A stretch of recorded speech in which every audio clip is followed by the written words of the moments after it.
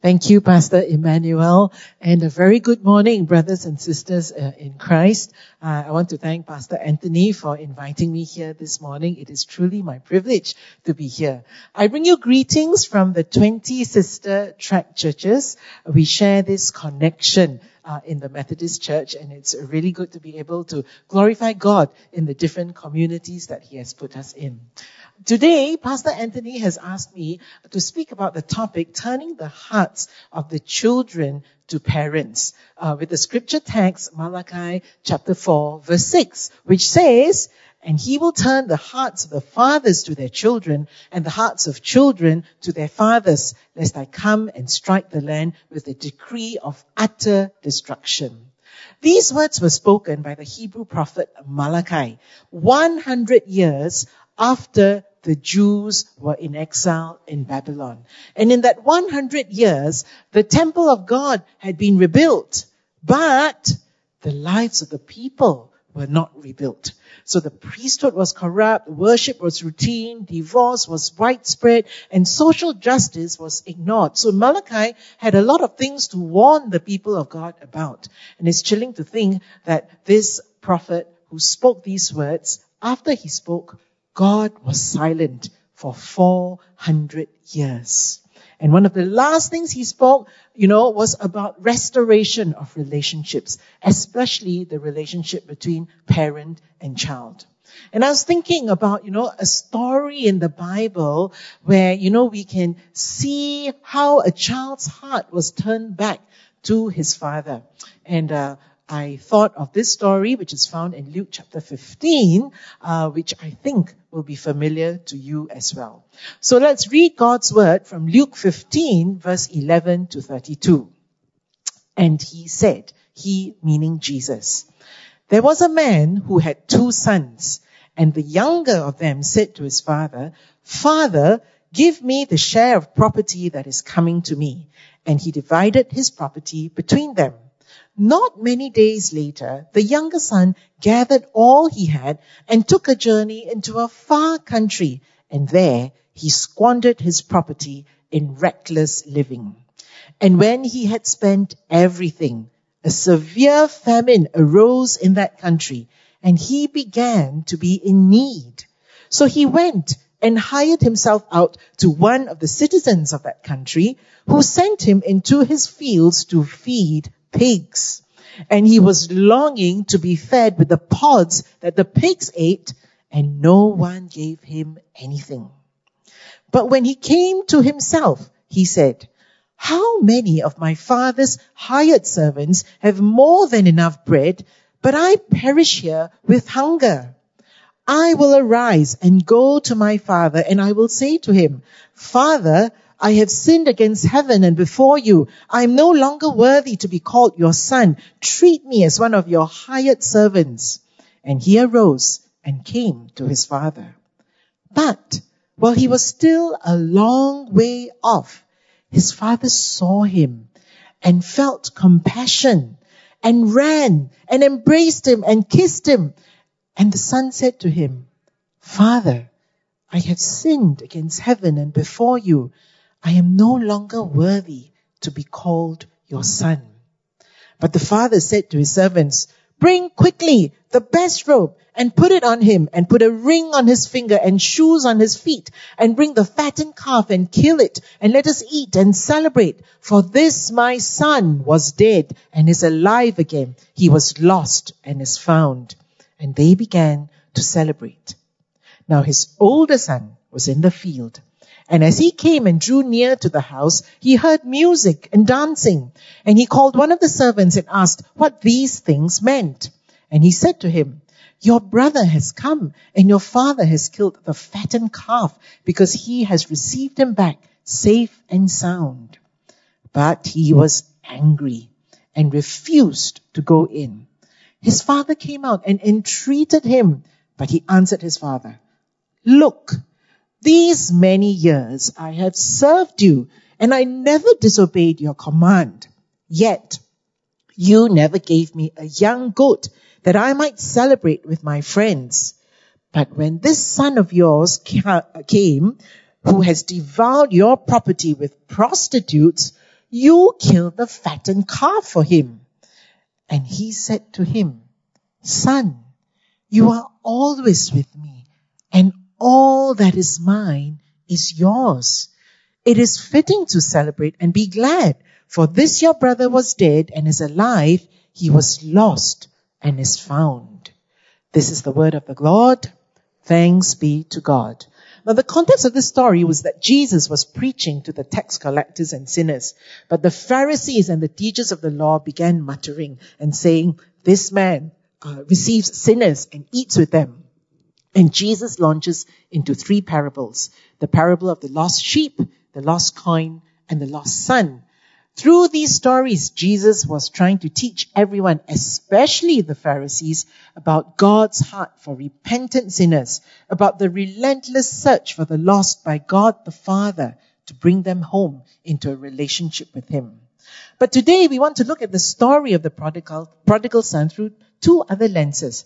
The lens of the culture of the day. Because when Jesus told this story, they would have understood it according to their practices and traditions. And it might be lost on us because we don't understand those customs fully. And also we want to look at this story through the lens of family relationships, especially the relationship between the father and the son. So let's look first at the younger son, and I will call him the rebellious son. Why?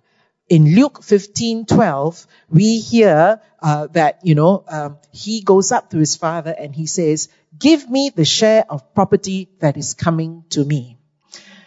Paraphrased into the culture of that day, this younger son was telling his father, I wish you were dead, because you don't get inheritance until your father is dead. So in essence, this child was telling his dad, Dad, I wish you were dead. How hurtful that would be to the father. How rude, how unfilial. And we read in Luke 15:13, not many days later, the younger son gathered all he had and took a journey into a far country. Now in those days, I don't think they have the kind of banking system that we had today where you can, get cash from the bank. That inheritance was probably tied up in property, in livestock. And so when the father gave that inheritance to his son, it would have meant that the son would have gone to encash it, because he cannot bring the house along with him, right? He cannot bring all the sheep, goats and all that along with him to that far country. He probably encashed it and then he went off to that far country. And that would have certain implications for the family left behind. Half their wealth is gone. Half the property is gone. Half the livestock is gone. One of the sons of the family, who probably is like, director, of the little business that they had, a key person had left. It would mean that they would have to reorganize things. Different people would have to step up to play different roles. On top of that, the hurt and the emotional pain of the family having a son leaving them. And most of all, the shame of the father. The community, would have started muttering and, gossiping about what was happening in this family. But this younger son, his character shows through as a person who was extremely self-centered. He did not think at all about his family or his father. All he cared about was himself and fulfilling and satisfying his own wants. What do we read in Luke 15? We read that he squandered his property in reckless living. And it came to a stage where he spent all that he had. A famine came on the land. He really had nowhere to turn to. And so, still being very self-centered, still wanting to think how he's going to preserve his own life and meet his own needs, he went to, sell himself as a servant, and he was assigned to look after pigs. And in that situation, nobody was giving him food, and he was longing for the food that the pigs were eaten. Now we need to remember that this was a Jewish community, and we know that, they eat kosher food. So pigs are considered unclean, right? And here was this young man looking after pigs, unclean animals. And worst of all, longing to eat what the pigs were eating. So he was really rock bottom. And in that rock bottom state, he was still thinking, okay, how can I make this work? So he came up with this plan.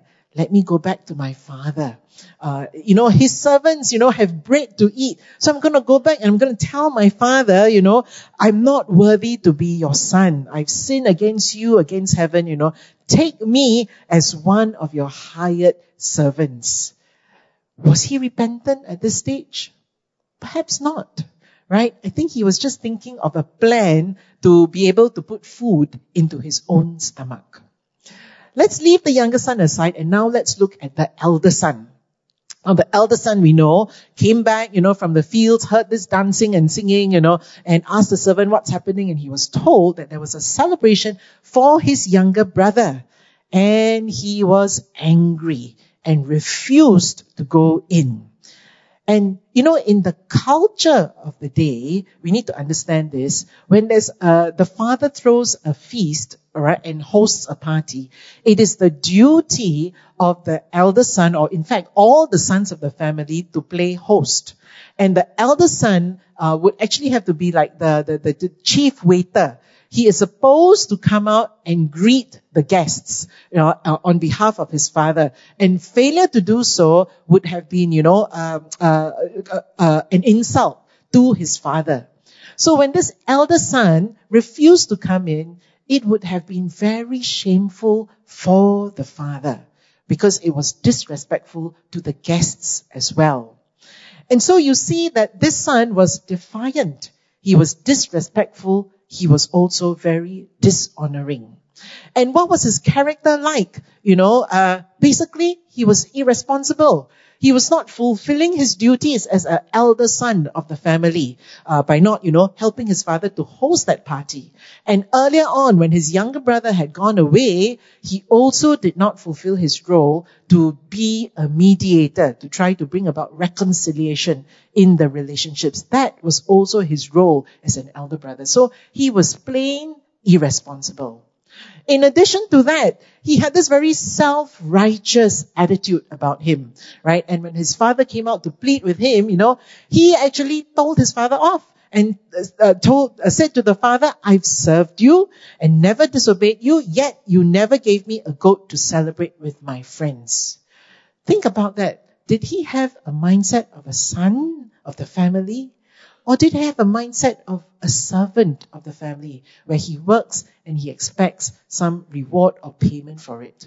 From his words, you can tell that perhaps he considered himself, as more like a servant, wages for what he's doing. He had not understood the privileges and the responsibilities of sonship.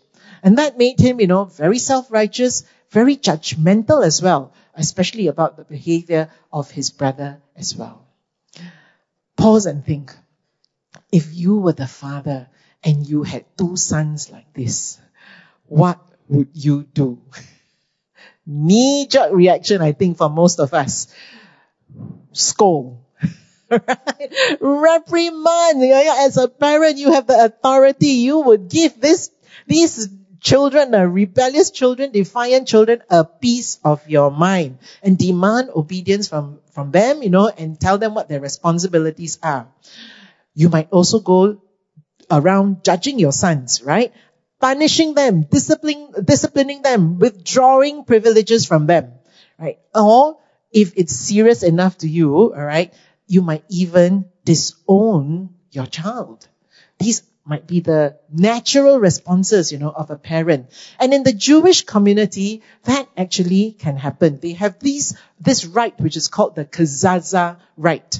So whenever, a son of the family, takes money and spends it off in a Gentile country, and that money is all gone, not invested properly or whatever it is, and he comes back empty-handed, the elders of the land would meet him at the city gate. And they would bring a pot with them, and when the young man comes in, they would throw the pot on the ground, and it's, broken in pieces, and it would signify the broken relationship between that young man and the community. And the young man would be cut off from his family, from his community, and even from his faith. And the father of that son would not be present at that Kezaza community. It was a complete cut off. So, what was the response of the father? Let's look at it now, because I think that from the father's responses, we can garner some principles that we can apply as we consider how we can facilitate the turning of the hearts of our children back to ourselves as parents. Let's look at the elder son. When he refused to come in, what did the father do? We read in Luke 15, the father came out and entreated him, pleaded with him.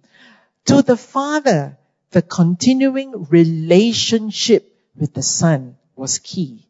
So instead of returning anger with acrimony and judgment, which was perhaps his right in his position of authority, he wisely chose to affirm the relationship with his son. It was relationship and not just rules that mattered for this father. And he tells the older son, "Son, you are always with me, and all that is mine is yours." This father probably saw right into the need of his son. The need was for the affirmation of sonship. Because from the son's words, he was talking about, what salary or reward I can get. He didn't realize the privileges of his sonship. And the father saw that and spoke right into what the son needed to hear. Affirmation. Son. That speaks of relationship. That one word speaks of relationship. And then he goes on to say, all I have is yours. So this wise father knew that if he started to demand rights, and go into into what the should have been, and practice that, it would have meant that, the son's rights and his rights. And when everybody is standing on that, sometimes, in fact, many times, the relationship doesn't build. In fact, it breaks down.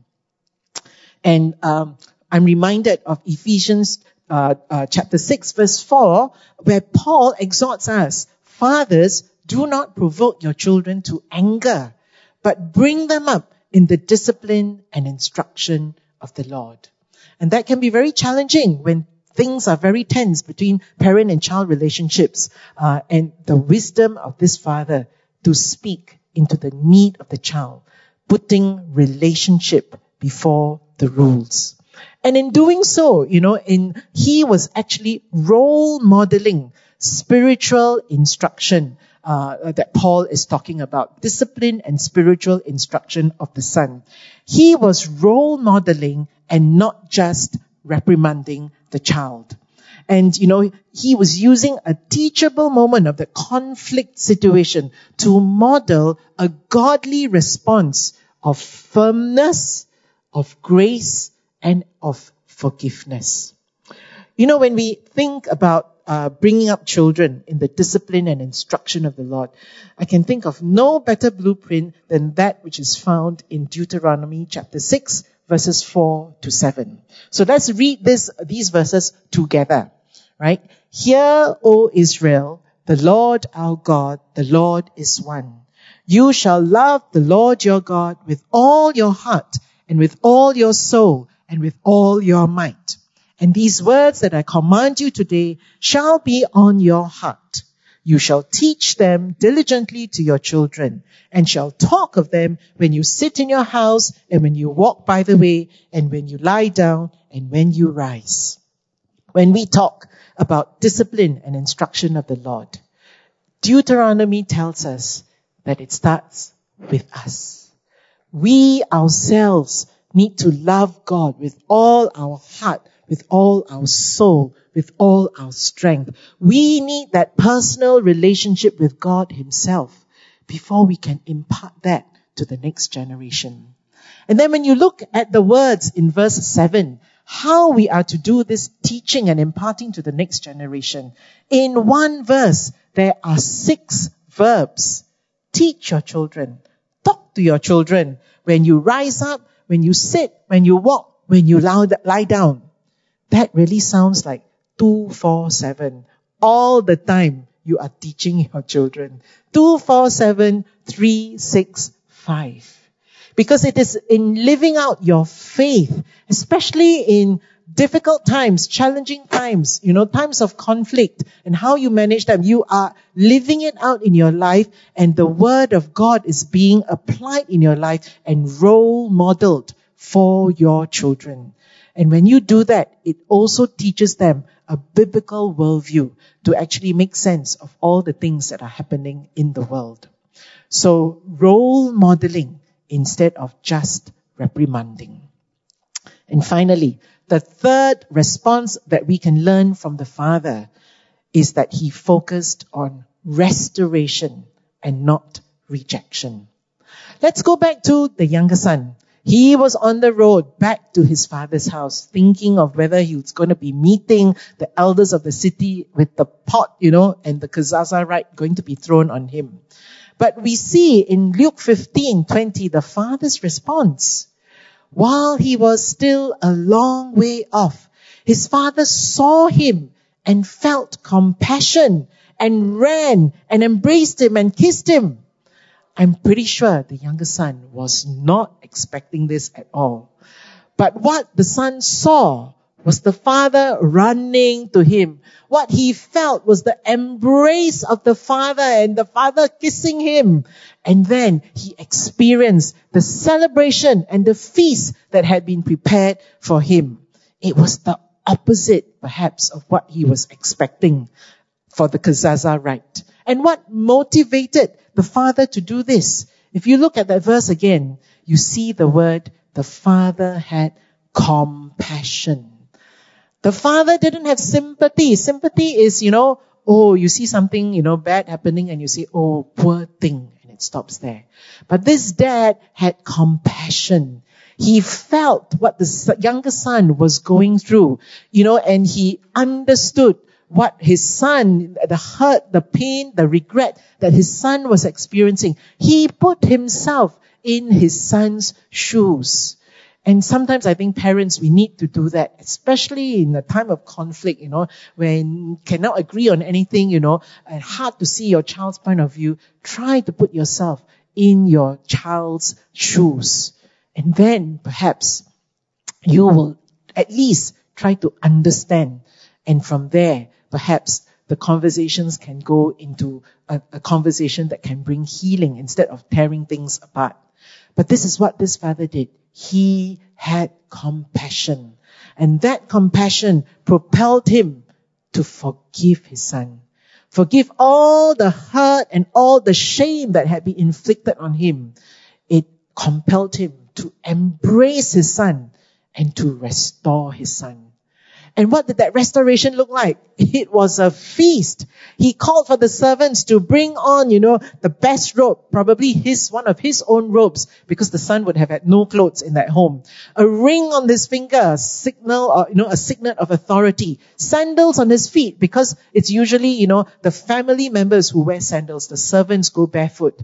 And he actually, killed the fattened calf. That fattened calf is only used for special occasions. And he reinstated his child as a son, because he went on to declare, this, my son, was dead, is alive again. He was lost and is found. With this declaration, he confirmed for everybody, his family, his servants, the community, that he had received this son back into his family.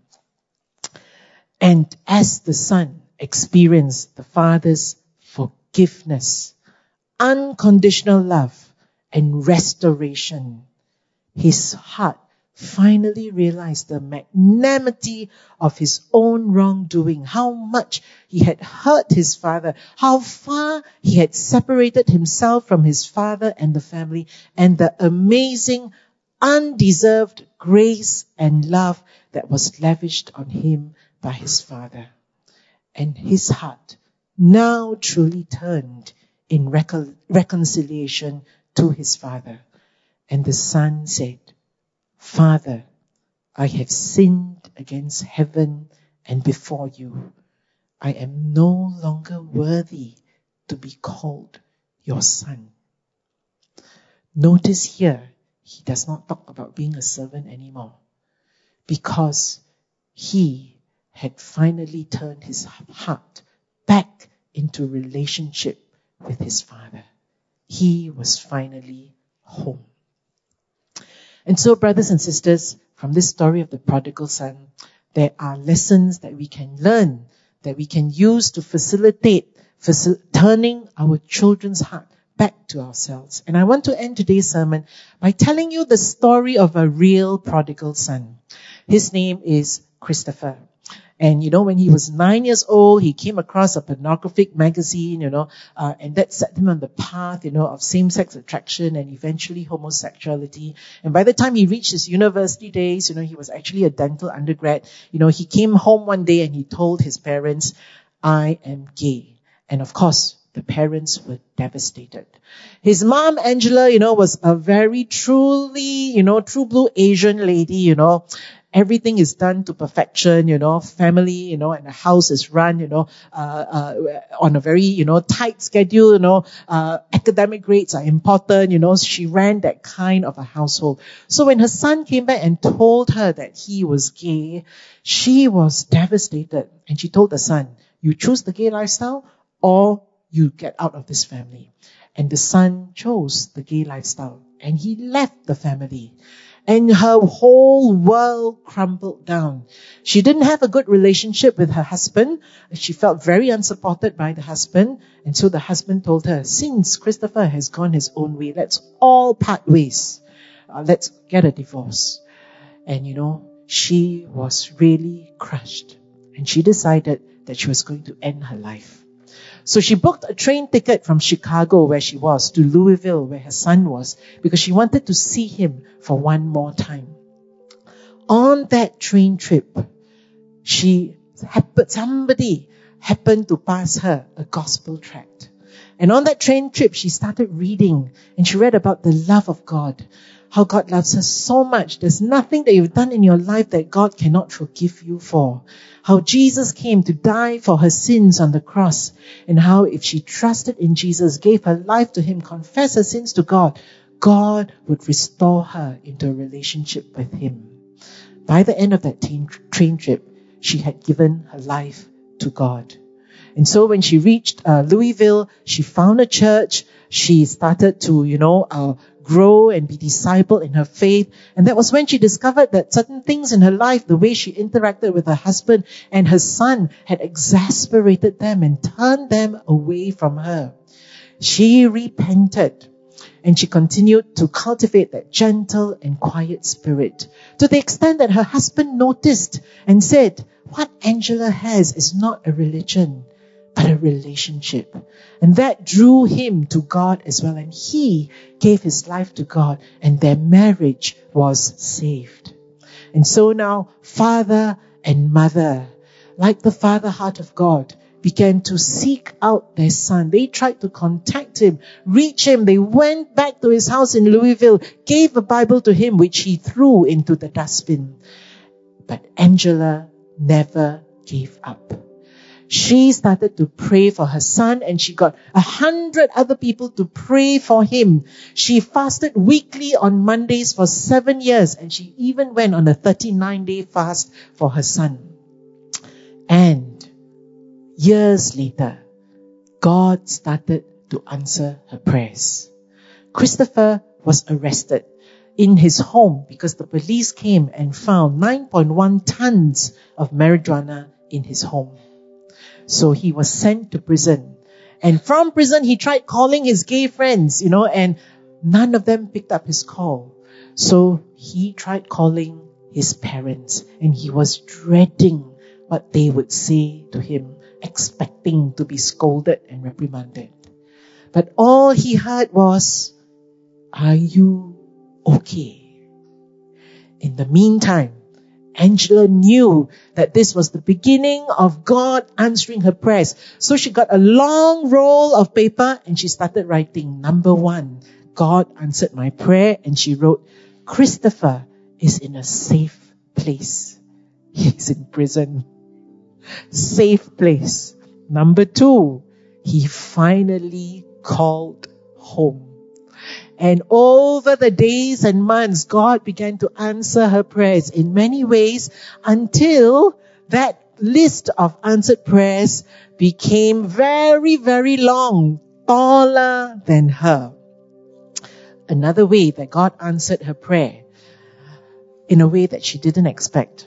In prison, Christopher discovered that he was HIV positive.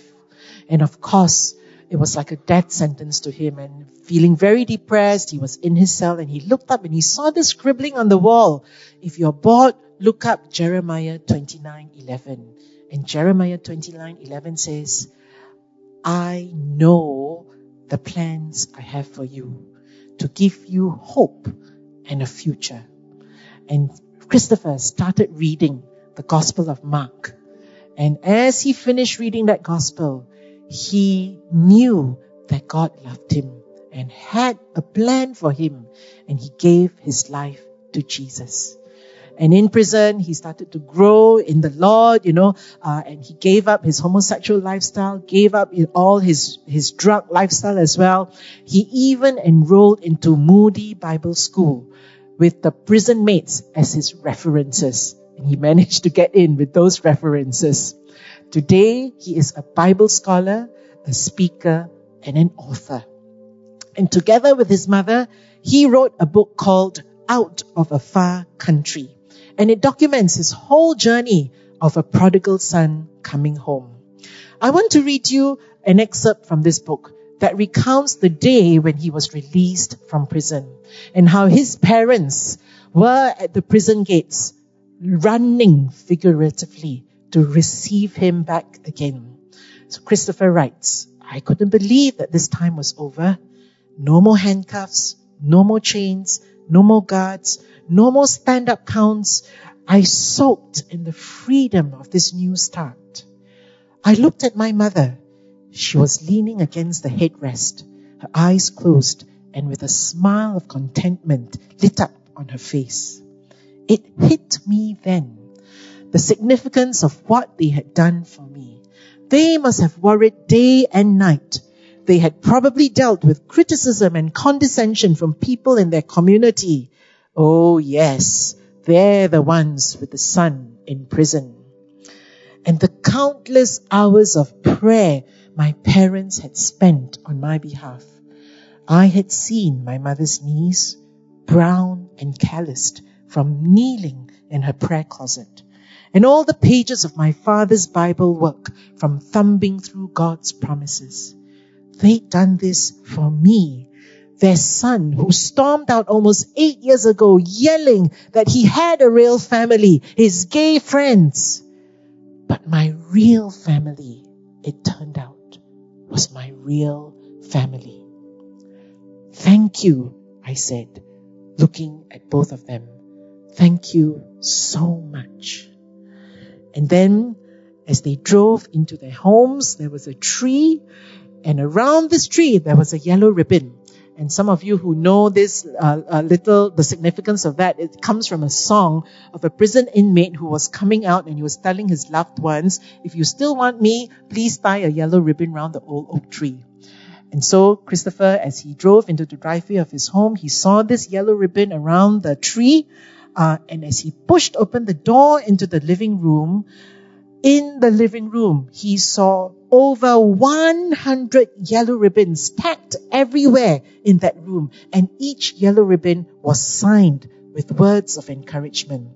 And his mother told him that each ribbon was signed by someone who had been praying for him all the 7 years that he was in prison. And Christopher writes, it was more than I could bear. That much love, that much perseverance, and that much grace extended by so many people. They love me because they love Jesus. And they, like my parents, were willing to give me a second chance. His mother embraced him and said, "Welcome home." And in that moment, I realized that her journey had been just as long and painful as mine. I replied her, "I'm home, Mom. I'm home." And I knew that what I said was true in every way. After being lost so long in a far country, I was finally home. Chris's heart had turned to his heavenly Father while he was in prison, and now his heart was turned to his earthly parents as well. Brothers and sisters, the story of the prodigal son reminds us again to facilitate the turning of our hearts of our children to their parents. It is modeled on God's love for us, God's perseverance in seeking us out, loving us unconditionally, forgiving us freely, restoring us completely through the work of Jesus Christ on the cross to an eternal relationship with Him.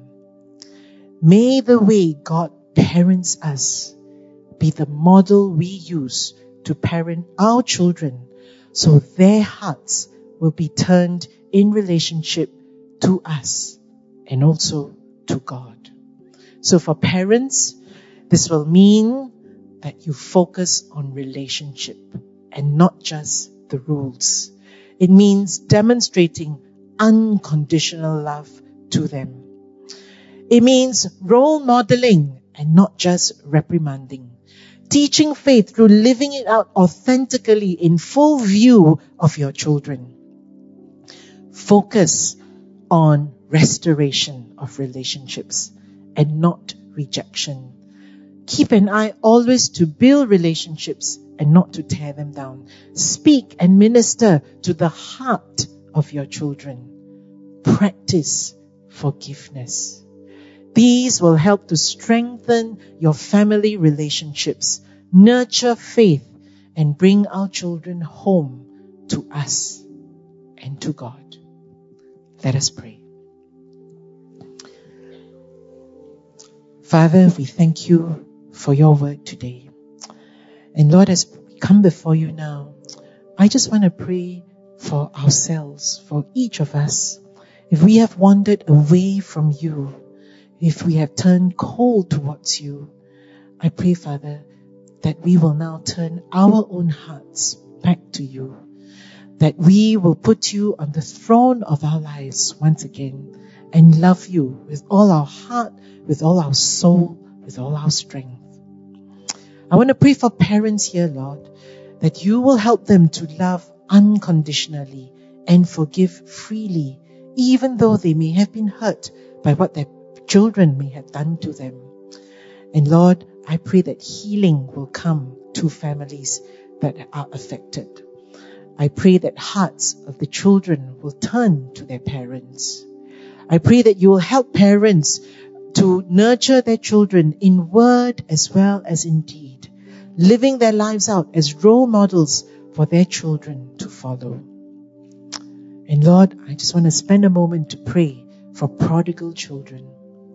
If you have a prodigal child in your home, or if you know of a prodigal in your community and in the family here at Ang Mo Kio, lift them up to the Lord now. Pray for them. Lord, I join my prayer with the prayers of my brothers and sisters. I pray for the prodigals to come home, Lord, for their eyes to be open once again to the truth of your word, for their hearts to feel the love and forgiveness of God and of their earthly parents. I pray that, Lord, in your good time, reconciliation will come where hurts have torn relationships. I pray for God encounters, O Lord, that will bring the prodigal children home so that their hearts will be turned to their parents. And most of all, Lord, their hearts will be turned to you. Have mercy upon them, Lord. Bring them home. And so, Father, We want to leave all these prayers at your altar because, God, you are a faithful God and you are a God in whom we can trust. All this we pray in Jesus' name. Amen.